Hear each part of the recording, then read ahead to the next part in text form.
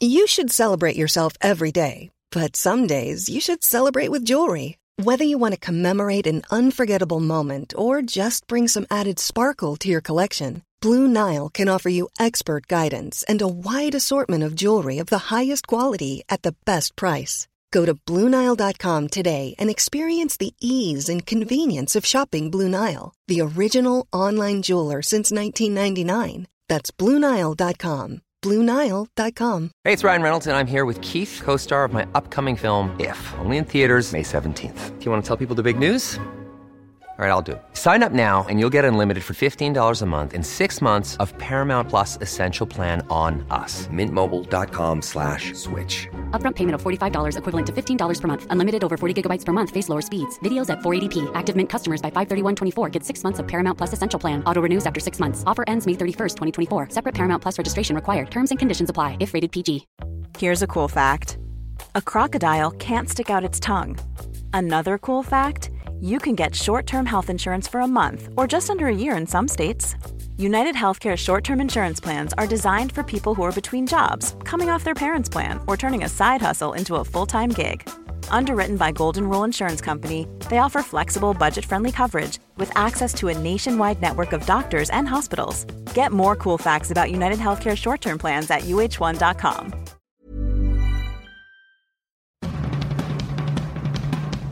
Hi, I'm Ethan Suplee. Welcome to American Glutton. Outside of acting, my two favorite things to do are diet and eat. I have a very complicated relationship with food, and on this podcast, we're going to talk about all of it. Food as entertainment, food as sport, food as fuel. I'll talk to experts and the average person, just like you and me. I hate to ask you to do anything, but if you're enjoying the show, please take a moment to like, subscribe, rate, review, all of the above on whatever app you're getting it from. Returning to American Glutton Podcast today is Dr. Will Cole. You can find him on Instagram at Dr. Will Cole, and today he is talking about his new book, Gut Feelings. Will Cole, welcome to the American Glutton Podcast. Thanks, buddy, for having me back. It takes a podcast for us to catch up. I appreciate the opportunity. I know, right? We're both too busy to just Zoom for fun. We gotta do it for others. Yeah, right. How are you? I feel like the last time we talked, the world has changed. It's spun around in many different directions, and now here we are. Yeah. But kind of we're still fighting the same fight. We're still doing basically the same thing. Yeah, no, exactly. So much has changed, but my mission's always been the same. And I think just different people are paying attention to it, and different angles of this conversation around people feeling the best. And I have to say that it's bragging rights for me that I believe I was one of your first guests on your podcast, and your podcast is amazing, and it's like grown to this massive, hugely successful one. But I was one of the first, wasn't I? Was I not? You were. No, you were one of the very first. So I feel like I should have a plaque in my clinic here somewhere that says, like, I don't know, maybe not. But yeah, no, I think we should do something like that. I want to ask you, because for me, I'm just seeing all this happen. I'm having conversations with people, and I'm trying to live my life in a way that gets me to where I want to go, or sustains what I've already achieved, that doesn't derail what I'm doing. And now I look around and I go, like, fuck, dude. Like, I guess if somebody has been obese their whole life and has made valiant efforts at trying to solve this problem for themselves, that I guess one of these drugs, if they go on it thinking like, I'm going to go on this thing for the rest of my life because I cannot get a handle on it, I understand that. But when it's like being casually joked about on award shows that it's just the new way to diet, I get super concerned. Like, I feel like that's going to create a whole new host of problems, I think. Yeah, I agree with that. I think that there's a lot of confusion out there already around weight loss and feeling great. And my message and my mission for my telehealth patients has always been, all right, the weight loss resistance is telling us something, right? If that's a goal for you, and it may be something else for some, maybe fatigue, and maybe brain fog, and maybe anxiety, and maybe depression, maybe a digestive problem. These are all check engine lights from a functional medicine standpoint. So, the sort of mantra onto that topic at the clinic here is that you have to get healthy to lose weight instead of trying to lose weight to get healthy. And that's, our culture. It's the quick fix. It's a bit thinness at all cost, and really not dealing with why we have a weight loss resistance in the first place. So I'm not anti-medication. If somebody wants to use a tool for a time to kind of get past a plateau or for a season, like a short period of time, but what's the sustainability of it? What's the long-term impact of these things?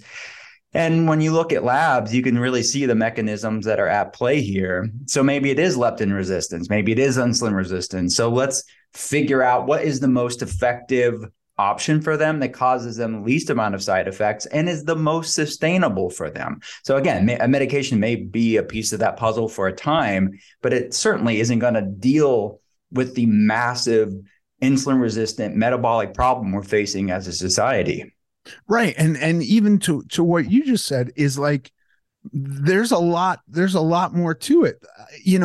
If like for me looking at this, I've done all manner of crazy diets where you just don't eat a lot of food. You eat next to nothing. You can lose weight very fast doing that. Mm-hmm. If that became so easy that I didn't have to think, like if hunger was removed from that, I just see this cyclical problem of crash diet, like you talking about, you got to get healthy in order to lose weight. Like that makes sense to me. And it makes sense to me profoundly with mental health and physical health. Like, yeah, it's going to be really hard to get your health in order and lose weight if you continue eating McDonald's 3 times a day. That's going to be really tough. It's also going to be tough if you check out and don't do any self-work. Like if there's no reflection on how you're behaving with foods, that could be a problem too. Like these are all problems that I just think like, the marketing of a drug like this could have some rather caustic side effects. Yeah, it is. And look, I think that these are the complex conversations that I have to have with patients because they want the quick fix. Everybody wants it, but it ultimately is, what is the sustainability of it and what's the effectiveness of it for you? I have some people that take this medications and it really doesn't do much for them at all. So ultimately, it's definitely true. But look throughout human history, just modern American history. This is not the first round. We can name all the medications that have come and gone. Had. Yeah. I remember the version of this that it seems like the most closest to something I actually did, because this is all happening post when I feel like I've gotten my routine down. So it's not interesting to me. But there was a period of time with something called HCG or HGC, something like that, where it was this thing and it's supposed to make you not hungry and increase your testosterone and all of this. And you eat nothing. You eat 500 calories a day. And I did that a couple of times and I lost weight and then gained weight right back, always gain weight. And every time I did it, I lost weight a little bit slower and it was harder and I was more miserable. And then the weight always came back and it came back more. Like if I lost 40 pounds, I gained 50. And I don't know. It's just an interesting thing. So I'm glad I've chewed your ear on that for a minute because it's been frustrating me because it seems like it takes that kind of dieting and just makes it easier. And I'm like, well, that kind of dieting, who has that worked for? Who loses that and then gets off the thing and eats normal, quote unquote, normal and doesn't gain weight? I don't know of one person. Yeah, no, it doesn't. And I think, time will tell, like what's going to happen here. I mean, you go that some of these like fads that come and go as far as medications, then we find out what are the long-term effects of these things, or maybe it is completely benign, but it's ultimately not going to make a dent in the massive iceberg of the metabolic problems we're facing as a world today. So yeah, maybe people can use it as a tool within their toolbox, but ultimately we are just scratching the surface with these conversations with medications, Yeah. I was put on fen as a little kid, and that I was quickly taken off of it because I couldn't sleep when I was on it. But then, a year later, it was like, nobody's allowed to take this anymore because people are having strokes. So there is that point too. Okay. We've done this. Let's talk about gut feeling. Thanks. Tell me about it. Yeah. I mean, look, it's a perfect segue because I really wanted a deep conversation that I get to have with patients every day at the telehealth center that I wanted to have with people that weren't my patients necessarily. And really about this bidirectional relationship between what we eat and how we feel. And it's really a conversation in part about how in the West, we will oftentimes separate mental health from physical health. But from a functional medicine perspective in scientific literature, mental health is physical health. Our brain is a part of our body just as much as anything else is. So it's really a conversation of how underlying physiological things like underlying gut problems and chronic inflammation, and I see a lot of mold toxicity, environmental toxicity, nutrient deficiencies, how these physiological things impact our mental health and impacting things like anxiety and depression, brain fog and fatigue. But then conversely, how these mental, emotional, spiritual things like chronic stress, shame, unresolved trauma impact our physical health. And I deal a lot with people with autoimmune inflammation issues and metabolic issues, weight loss resistance. You mentioned like the psychology of it. That's a lot of what I'm talking about in gut feelings of how do our thoughts and emotions impact our physical health. And the science is clear. Our bodies are like cellular libraries, and our words that we speak, our emotions, our thoughts, our experiences are the books that fill up that cellular library. And I see so many people that get the food down right or doing all the things that they're supposed to do within wellness, but are stuck at this plateau, and they have to deal with these things of the gut feelings duality to really move past that plateau of regulating their nervous system, calming down those stress hormones that are keeping them at that plateau and in that inflamed fight or flight sympathetic overdrive state. So these are big things to unpack, but I wanted to go there because I really see so many people kept back from their health goals, whether there is weight loss resistance that just can't overcome, or it's an autoimmune issue they just keep seeing flare-ups from, or they're struggling with brain fog, anxiety, depression. No matter what you're going through, both the gut and the feeling side, the physiological and the psychological, it has to be a both and approach to dealing with these complex health issues. Yeah, it seems like whenever we look at it singularly, that for me, and this is, I guess, anecdotal, but to your point, whenever I tried to just address nutrition, I would wind up failing. And whenever I just tried to do it through like, well, I'm going to feel better about myself and eat whatever I want, that didn't work out too well either. So I think it really is both. And I don't know of many diets or even books that are addressing both. Yeah, I think that's part of the reason why I wrote the book, because I don't think the world needs another food book. I really wanted the psychology, the mental, emotional, spiritual component of it, just as much as a physiological component. And both sides are really important. And a big conversation that I'm having in the book is this problem that I'm seeing on social media that then trickles down to me consulting patients, and people ask me questions about it a lot, are this sort of food confusion around kind of what you were inferring, that sort of toxic diet culture on one side, and then toxic, what I would call toxic anti-diet culture, which on one end, it's that archaic, kind of how we started this conversation. It's like all about thinness, eat less, work out more, take this medication because it's all about what you look like. Who cares if you're actually healthy when you run labs? And then the other side is like this newer sort of rebound response, this toxic tribalism on the other end of the spectrum. That's like, there's no such thing as bad food. And any food changes is automatically labeled as toxic diet culture, all in the name of body positivity, which on the surface sounds so noble, right? There's so much virtue signaling around this conversation. But look, I talk to people for a living, getting them healthy.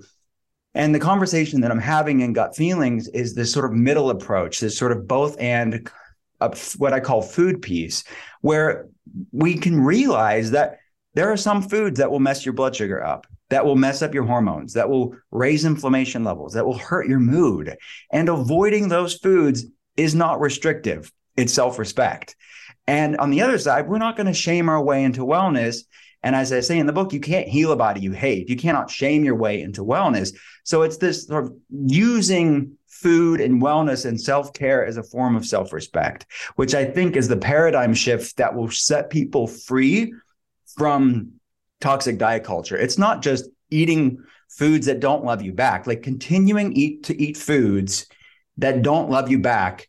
It's like staying in a toxic relationship for years and wondering why you're still miserable. Like, we talk so much about healthy boundaries online and in our culture today, which I think is great. But the ultimate relationship you want to look at when it comes to healthy boundaries is with yourself. Yeah. Because from that, we can make decisions that do love us back, including food.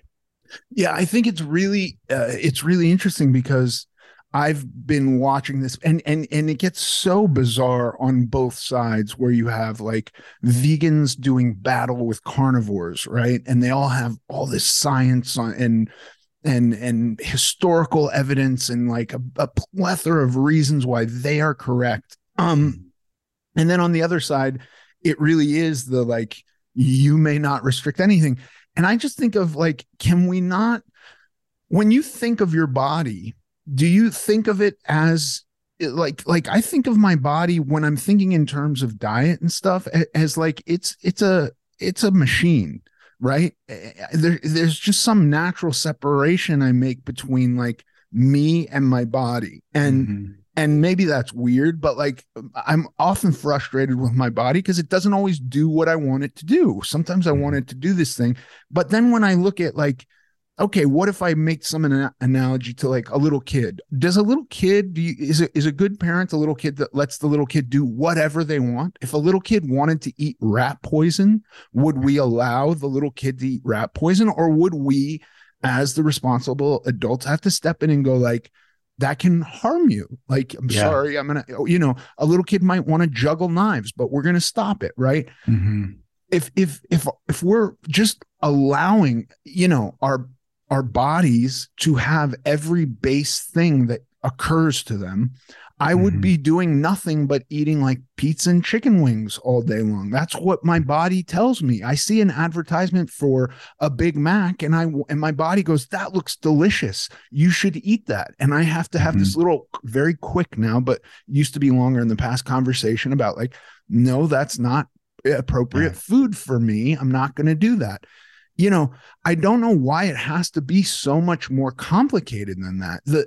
There's so much evidence that broadly the American diet isn't going well for America. It's just very clear. And in that same breath, I don't want to say like, well, you should never eat bread. I don't believe that. I eat bread occasionally and processed foods occasionally, but like, it's very moderate when I eat that. And I now treat my body like I understand that if I want it to do what I want it to do, there's a relationship there where I can't let it take over. You know what I mean? Like there's another factor at play here, right? And that's all the mental stuff. Totally. It's a wild scene out there today, man. It's like the Wild West. It's gangs. It is. These anarcho gangs fighting. It is the gang, the food gangs, the diet gangs.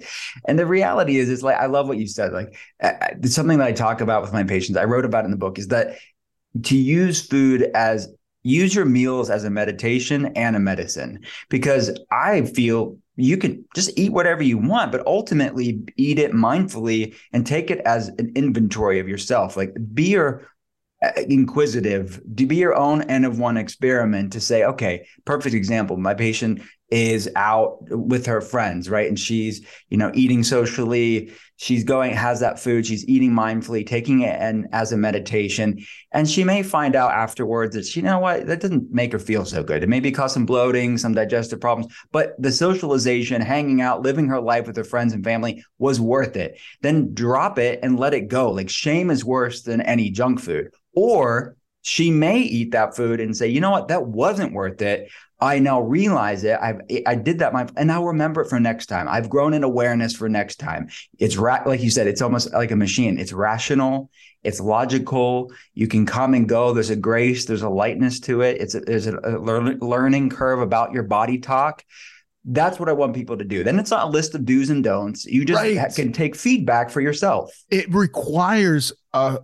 It does require, though, I think, a level of honesty that I think was hard for me to get to, because there was a time where I was either or about anything. This was bad. This was good. Right. And I kind of had to do away with the idea of good and bad in general. Like, I had to go like, is something absolutely bad?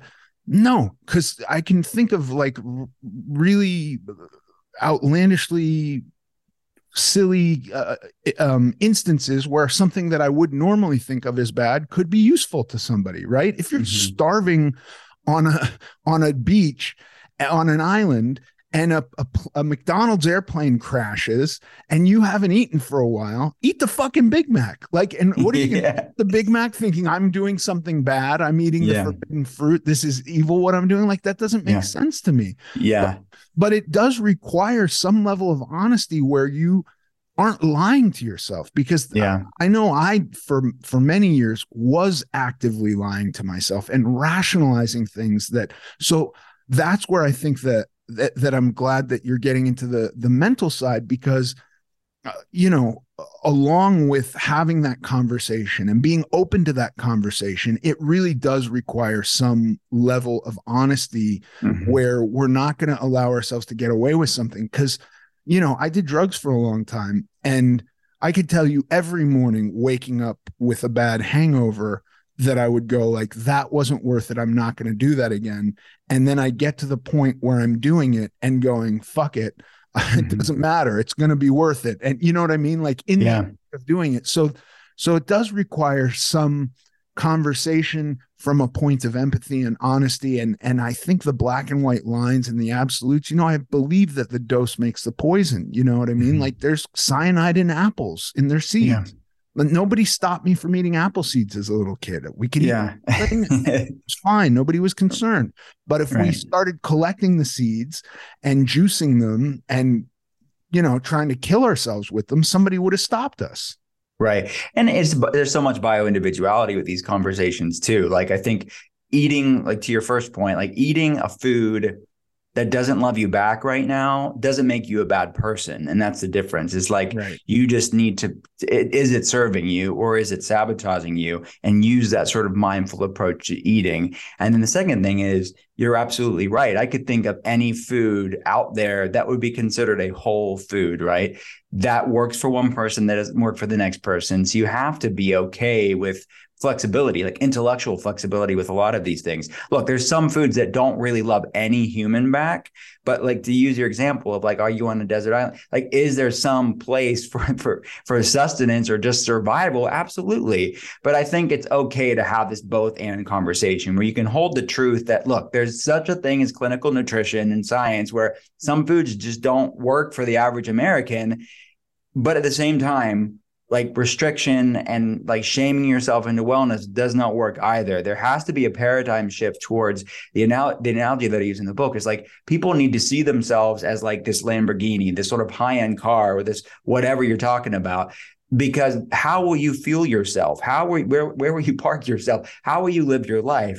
And many people see themselves as the old jalopy, the lemon that's like, they just don't have self-worth. When people start to realize that they are a valuable creation, that will start to and that's not as simple as just making that overnight, but retraining your perspective on yourself, whether through breath work or somatic practices or EMDR, or people with past trauma, these feeling practices that we implement for our telehealth patients, they can start to retrain their brain, retrain their limbic system to start making more conscious choices that are not self-sabotaging.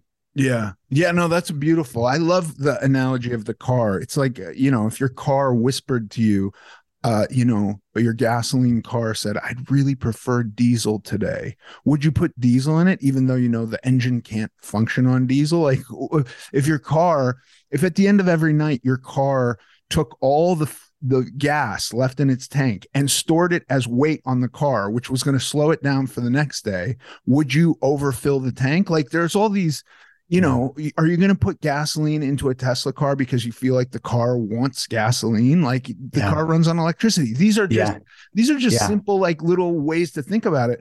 And I like this too, because it's like, okay, maybe you are the old jalopy.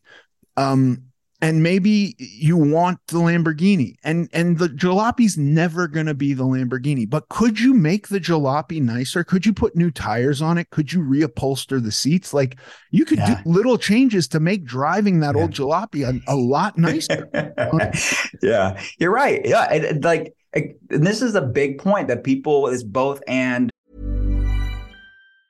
There's never been a faster or easier way to start your weight loss journey than with PlushCare. PlushCare accepts most insurance plans and gives you online access to board-certified physicians who can prescribe FDA-approved weight loss medications like Wegovy and Zepbound for those who qualify. Take charge of your health and speak with a board-certified physician about a weight loss plan that's right for you. Get started today at plushcare.com/weight loss. That's plushcare.com/weight loss. plushcare.com/weight loss. Ever catch yourself eating the same flavorless dinner 3 days in a row? Dreaming of something better? Well, HelloFresh is your guilt-free dream come true, baby. It's me, Keke Palmer. Let's wake up those taste buds with hot, juicy pecan-crusted chicken or garlic butter shrimp scampi. Hello Fresh. Stop dreaming of all the delicious possibilities and dig in at HelloFresh.com. Let's get this dinner party started. Hey, it's Ryan Reynolds, and I'm here with Keith, co-star of my upcoming film, If, only in theaters May 17th. Do you want to tell people the big news? All right, I'll do it. Sign up now and you'll get unlimited for $15 a month and 6 months of Paramount Plus Essential Plan on us. MintMobile.com/switch. Upfront payment of $45 equivalent to $15 per month. Unlimited over 40 gigabytes per month. Face lower speeds. Videos at 480p. Active Mint customers by 531.24 get 6 months of Paramount Plus Essential Plan. Auto renews after 6 months. Offer ends May 31st, 2024. Separate Paramount Plus registration required. Terms and conditions apply if rated PG. Concept that our culture just hates is that loving and accepting yourself as you are now doesn't mean you are, or I should say this, like loving yourself where you're at now, where no matter what you look like, doesn't necessarily mean you're accepting where you're at right now. And that's a paradigm shift that people need to realize. It's okay to and even me, who as a doctor that deals with these things, I care for you so much that I want you to level up your life if you want that for yourself. So I think that this is a thing that I have a problem with this or body positivity movement, which starts out with the best of intentions, but you know what they say about the road to hell. Ultimately, it's metabolic disorders. There's ultimately nothing positive about that. And it's because I care about my patients so much that I want them to live a thriving life. But it's not about weight. It's about, at the end of the day, if we all ate the same way, we all worked out the same way, we're still going to all look different. We're still going to all be different sizes. That's fantastic. That's bioindividuality too. But our labs are going to look healthy. We're going to live a long, thriving life and be the best version of ourselves, not what society tells us to. This is how you're supposed to look. Yeah. Okay. So without going either or, without doing the game that we're both seem to try to avoid, if you got a person who subsists primarily on fast processed food, right? What is your advice? What's step one in, because there's more to it than just convenience. I hear there's a lot of conversations about how, people work and they have kids, and there's a lot that goes into the fact that they don't have maybe time. And then there's a financial component, which the financial component can be easily defeated. It's always going to be cheaper to prepare your own food. In the long run, you can do any kind of you can show that quite easily, that preparing your own food is a lot cheaper. So that kind of falls apart. But like, you have the convenience ideas around it and the time factors, but then you also get to this point where the way that they're flavoring, the fact that when you're getting this processed food, you're getting something that's really loaded with fat and sugar and heightened with flavors. And like, I don't demonize MSG. I'll even use MSG sometimes. But the fact of the matter is that MSG makes shit so delicious that your body wants to continue eating it after your body's full. And so that is a real dangerous thing for obese people, right? Who are trying to not be obese anymore. So fine, when you have all these considerations that a bag of Doritos has everything in it to make your body go, keep putting this in me forever, don't ever stop. This is how we're going to survive. How do you turn that off? Because there's a psychological component there too. Yeah. And that's just the science and art of the things that I need to consider with our patients. I think depends on where they're at, like what's their entry point, and that gut feelings conversation that I'm having in the book. I can think of any different, any person. I've seen different entry points for so many different people. So what I mean by that is some people, the feeling side of things has to be at least leaned towards. We have to at least look there because they're so in the thralls of self-sabotage that they aren't able to even get their head above that proverbial water. So for them, therapy and trauma work, if that's appropriate, or breath work, meditation, something to sort of create a space around their decisions and more mindfulness around their decisions will be a great in for them. Their nervous system is so reactive and hypervigilant, and they're such in the deep neural habits of self-sabotage that they don't make it very far. Even if you set them up for success in the kitchen and they fill the fridge up and all that stuff, they're going to go and drive and pick up the food somewhere else. And then there's other people where the feeling stuff scares them. They're very reactive. What does this have to do about weight loss and health? Why do you want to talk about my past trauma? How could that even have anything to do with my weight loss resistance? And they're very just not ready. You just plant a seed for those people, and then you give them the prescriptive, these are the foods that are most likely to love you back. These are the foods that probably won't love you back. And then you just are with them as you're coaching them. This is what I do to really get them to the place of seeing results, which motivate them. And typically they want to keep doing the things that make them feel good, and you're seeing the needle move in their life, and that's encouraging to them. So it depends on people's entry point. For most people, it's going to be a bit of both. Like you have to deal with the feeling side and the physiological gut stuff, for example. But I mean, I guess that is a good physical entry point for many people, is dealing with their gut health, because that is messing up people's cravings. It's messing up their mood. It's messing up their blood sugar. So if you want to talk about the physiological mechanisms of why people crave the things that they crave, and really why most diets fail for most people, we as a world have some messed up microbiomes, messed up gut health. And when you could start at least calming some inflammation and creating some blood sugar balance by dealing with these upstream root physiological components, then you can at least get some headway and some weeks and months under your belt to give their body enough time to see some changes, which again, creates some resilience and stability.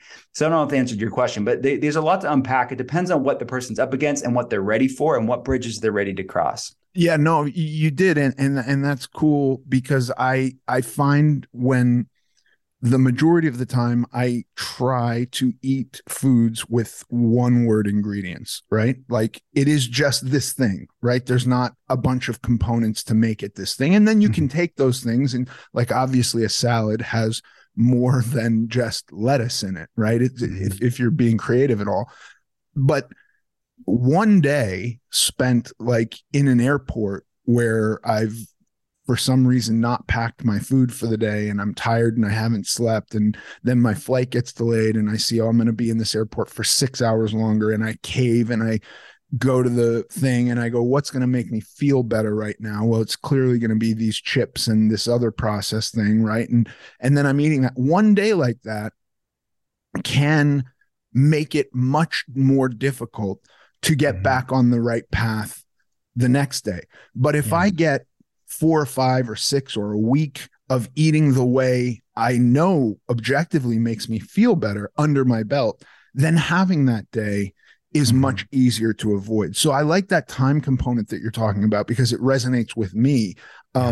That there is a modicum of faith, right? Because I think going from processed food to quote unquote whole foods is it can be difficult because shit just doesn't taste as good, if we're being honest. It's just, it's not hyper inflated with flavor.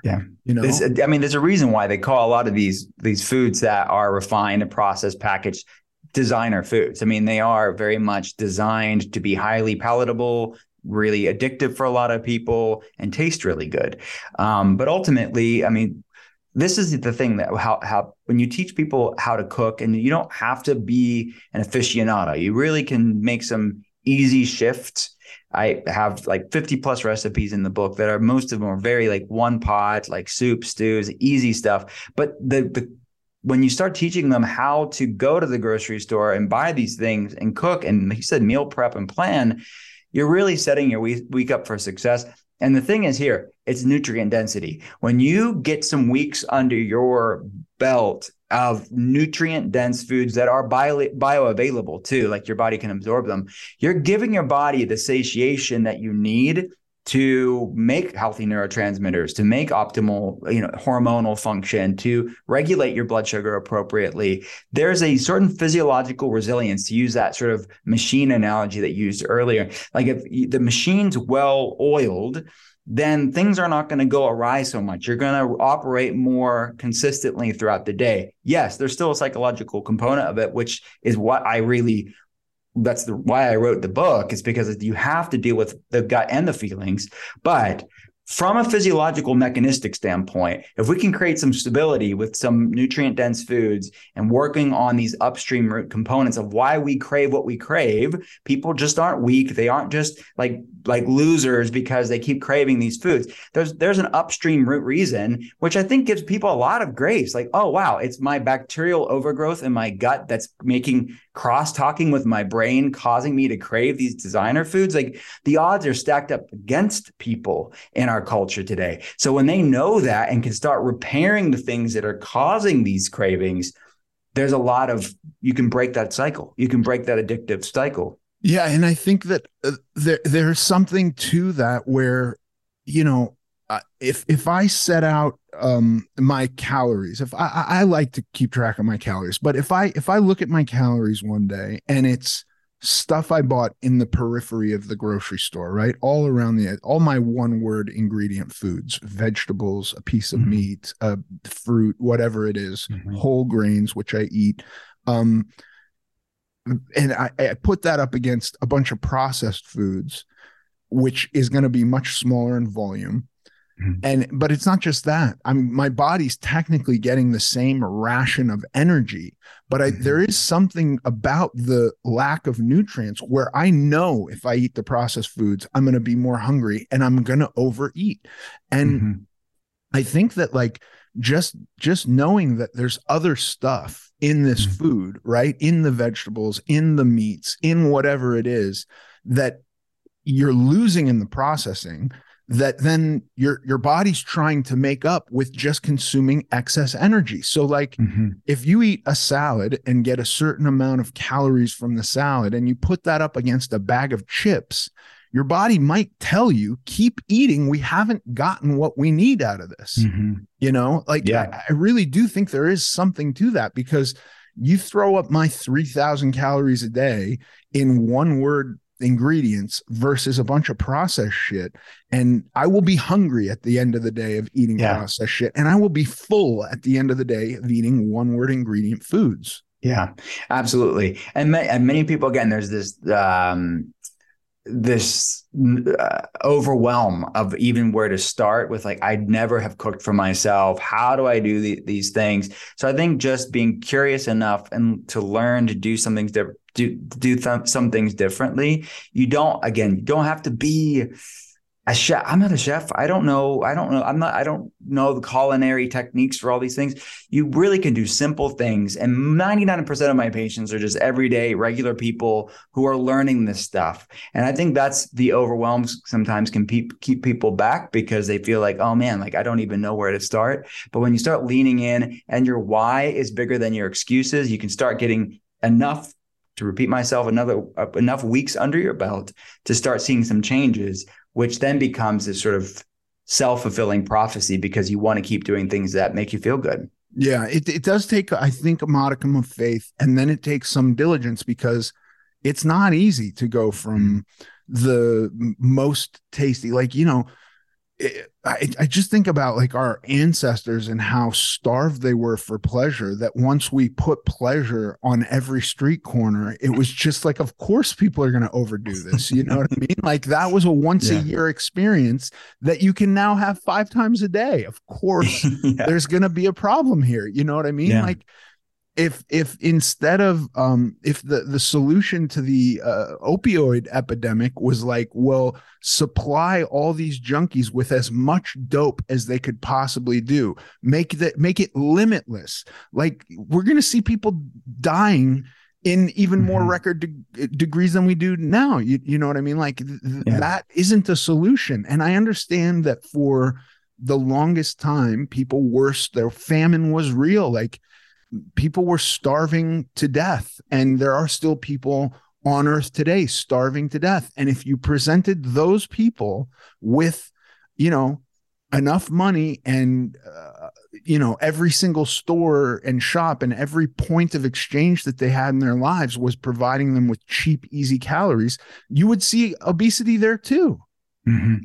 Yeah, you're absolutely right. We just have to, and that's really at the heart of a lot of research, is that what researchers call an evolutionary mismatch. Our genetics haven't changed in 10,000 plus years, but yet our world has changed so much in such a short period of time when you're putting that into context with the totality of human history. So this genetic mismatch is really at the heart of a lot of different problems, and decreasing that chasm between our DNA, which hasn't changed that much, and the world around us is really how it's at the end of the day, it's how human health will be regained. If you look at it from an ancestral health perspective, not to say we have to be cavemen, but I'm saying use the best of modernity, the best of science.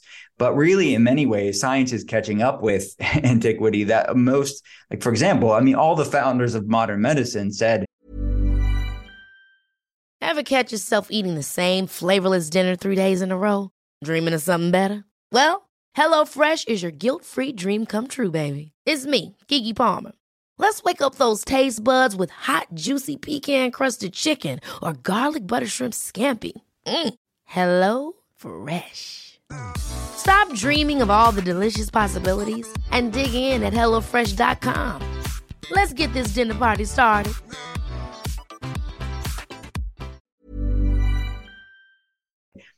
The health begins in the gut. Hippocrates said that all disease begins in the gut. Paracelsus said the same thing. So these things that are somehow seen as new really are quite ancestral, and we can start to eat foods that our microbiome, which we co-evolved with, all the trillions of bacteria in our gut, that influences our brain and what we crave.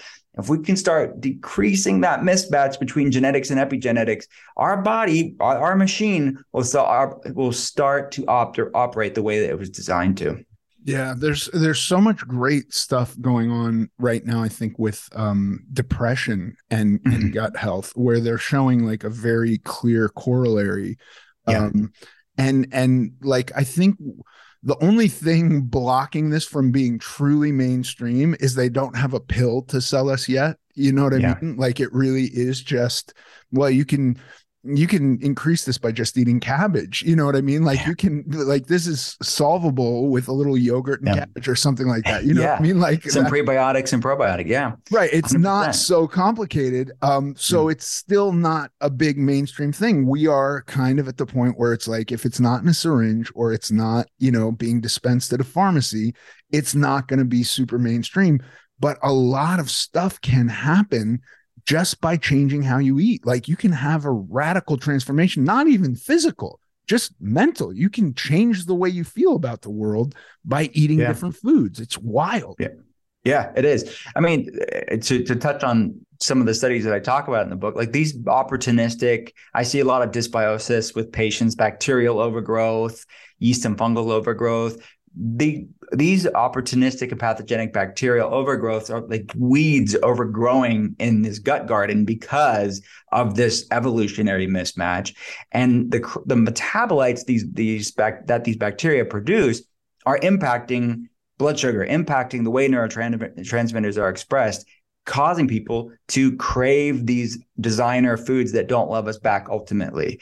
And it's causing a whole dysregulation in the body. But you're right. Their studies are clear that certain colonies of types of lactobacillus and bifidobacterium, these beneficial probiotics, causative level, meaning it's like the true underlying causative mechanism that lower levels of these beneficial bacteria are what are driving anxiety and depression in people, let alone this inflammatory component, something called the cytokine model of cognitive function. Cytokines are pro-inflammatory cells. So it's researchers looking at how does inflammation impact how our brain works? How does inflammation impact brain health?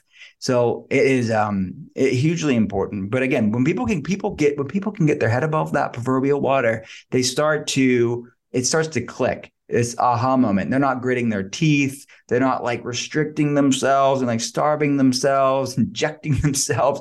There's this freedom and awareness around it where there's like, they could take it or leave it. They're less bound by those cravings because they started getting their machine in a well-oiled place by dealing with both the physiological and the mental emotional side of how we operate as humans. Yeah, well, the starving yourself without addressing nutrition at all, that just to me, Will, is the craziest.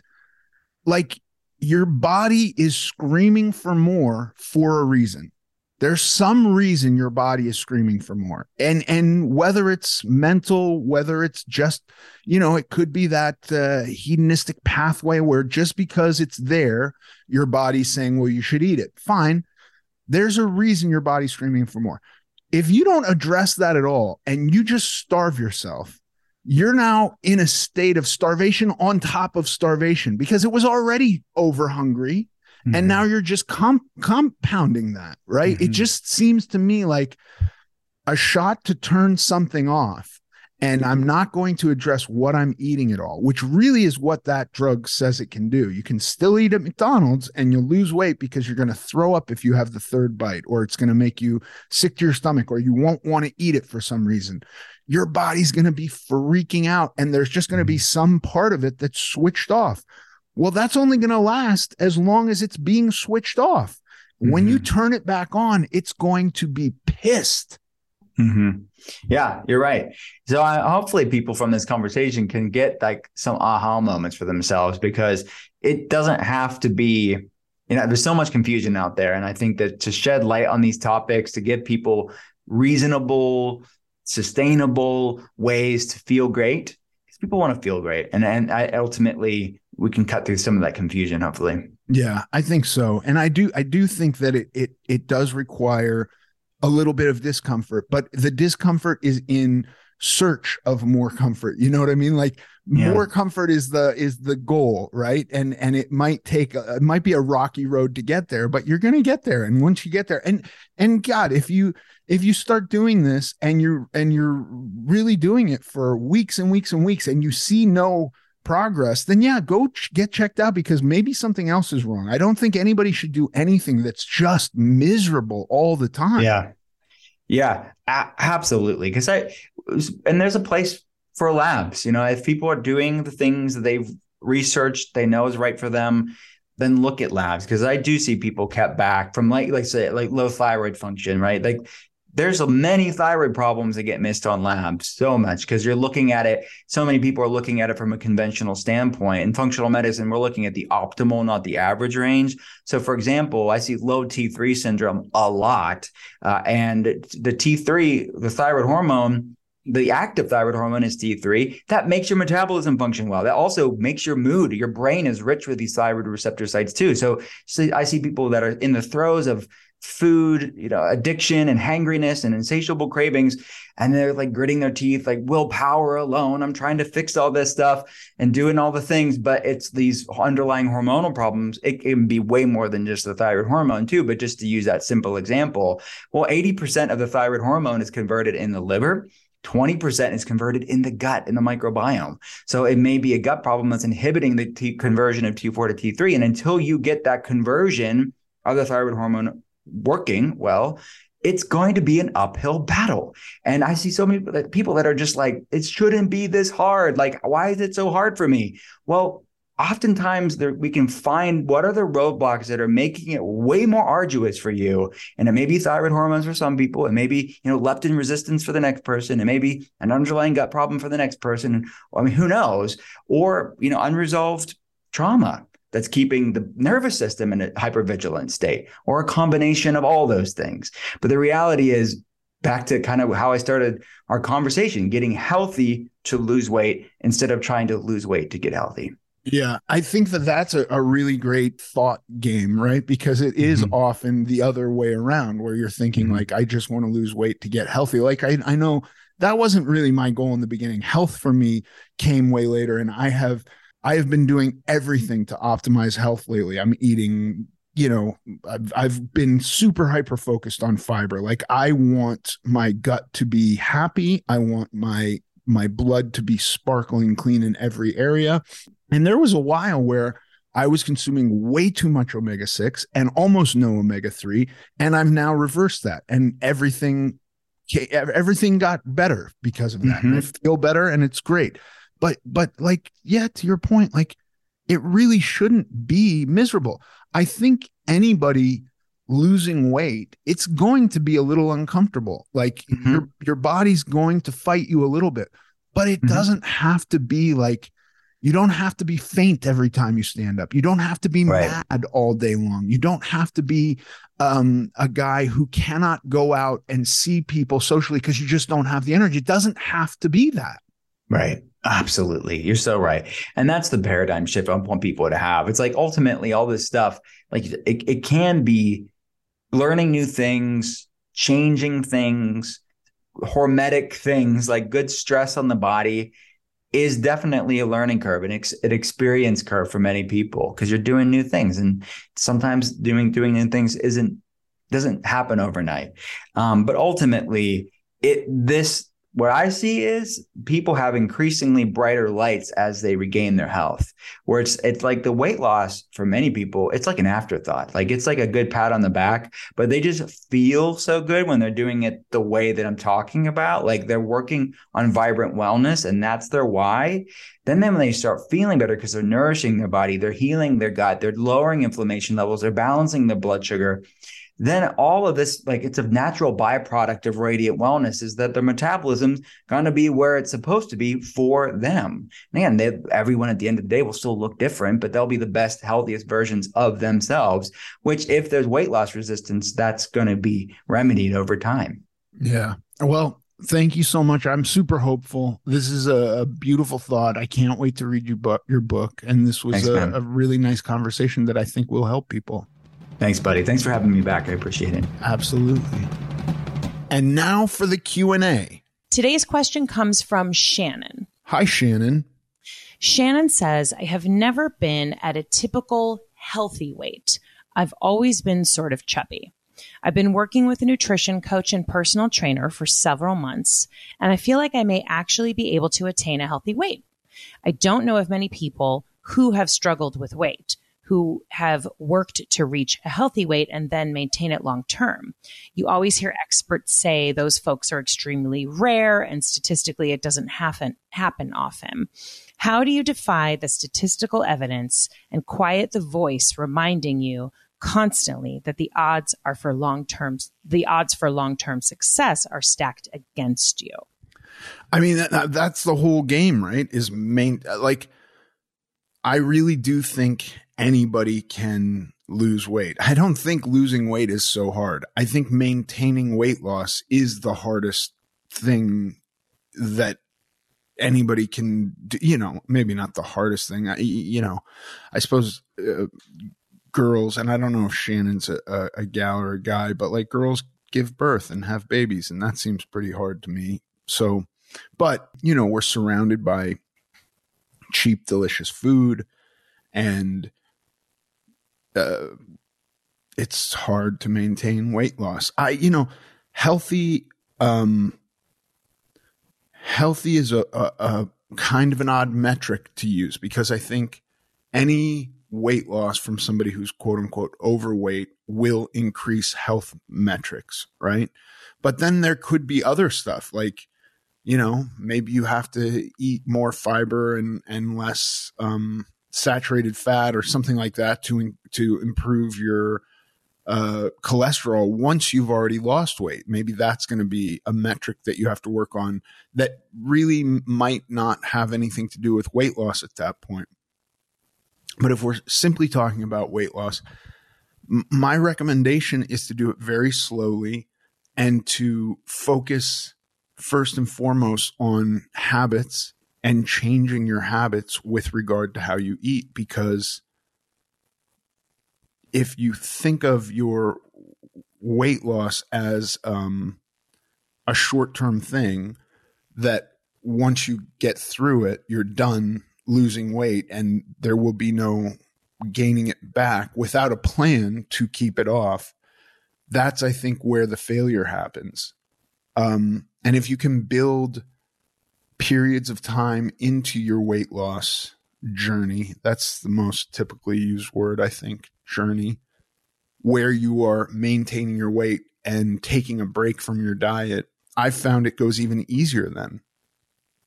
And then you have the skills to, you're learning in those moments how to maintain weight loss. Like that's part of the big point for me of doing a maintenance period is this is what life is like, right? I think quite often, you know, or many times in the past, I would think about a diet and I would think when this is over, I'm going to do XYZ. And XYZ was always like, eat something, right? I can't wait to be off this diet and eat pizza again. Well, that's very much going to be the thing that puts weight back on. So if you think about how do I have to eat for the rest of my life that I will be able to maintain my sanity and keep this weight off, like what does that program look like? How do you do that? I think that's, you know, there's 1,000 different ways to lose weight. You can pick up any diet book and read it and follow it and lose weight.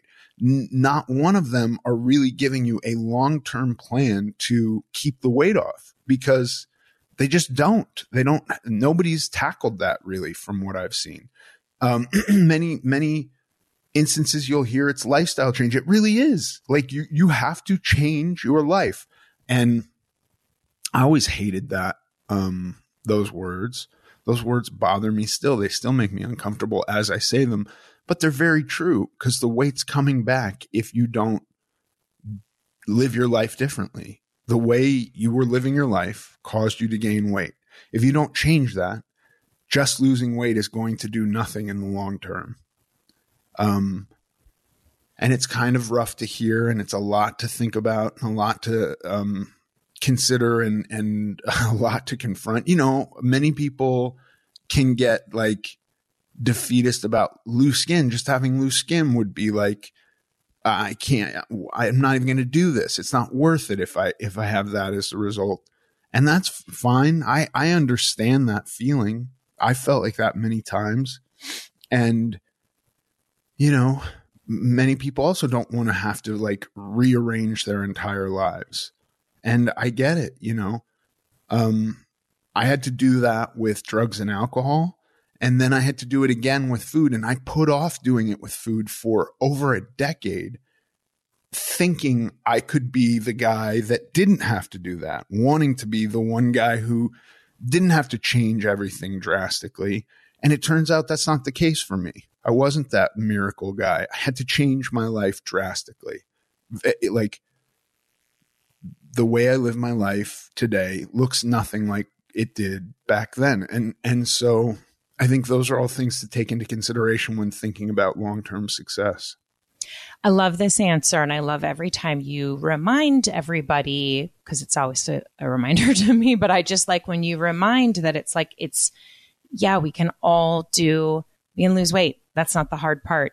And so to her question of like, how do I beat the odds, or how do I, do what everyone says you can't do? It's like you're explaining this is how you do that. You slow and steady wins the race, and paying attention to these new habits you create and changing your life. And it is so much more than just, I'm going to lose this weight. And I know that feeling too. I'm going to lose weight and then I can eat again. Like, no, not that way, So right. Anyway, I really love your answer. And yeah. Yeah. I also think that, there can be the inclination to go like, I'm going to do a radical lifestyle change right now, and I'm going to just tomorrow wake up and be a different person. And I don't personally think it works like that. I think you could probably sit down and spot a lot of areas in your life that require change to facilitate this. And you could go through all those and make plans for all of those things on how you're going to not do them and what you're going to do instead. Like as an example for me, it would be like, the evening would be rough for me. The day is done. I've gotten everything I need to get done. And I'm now like, I have a couple hours to relax and watch TV. And was always eating when I did that. So, we got rid of cable television. We don't have that. We watch very little TV now. I used to just be able to sit and watch TV endlessly. I do not do that anymore. And I do not eat when I watch TV. And so those are some of the little parts of my life that are very different now. I think it's hard to really spot everything on day one. But over time, you might find like, oh, here's this other thing. I hadn't even thought of this, that every time I do X, I wind up eating Y, and that is screwing me up. And so really you have to stop doing X. And how do you do that if X is a big part of your life? How do you find a workaround to that? I don't know what Shannon has going on, and I don't know if Shannon's a gal or a guy, or what they have going on in their life right now. But like I think it requires a lot of work and a lot of patience and a lot of intention. Like, this is what I'm going to do. I am going to radically change the way I live. I realize this can't happen in a day. It's going to take time and effort, and I'm going to put real work behind it. That's pretty awesome. I am curious how it goes for you, Shannon. So please keep us posted and let us know. Thank you so much for your question. And if anyone else has a question they would like Ethan to answer, you can email it to us at americanglutton.net. Thanks for listening to this episode of American Glutton. I'm Ethan Suplee. You can follow us on Instagram at American Glutton Podcast. Sincerely.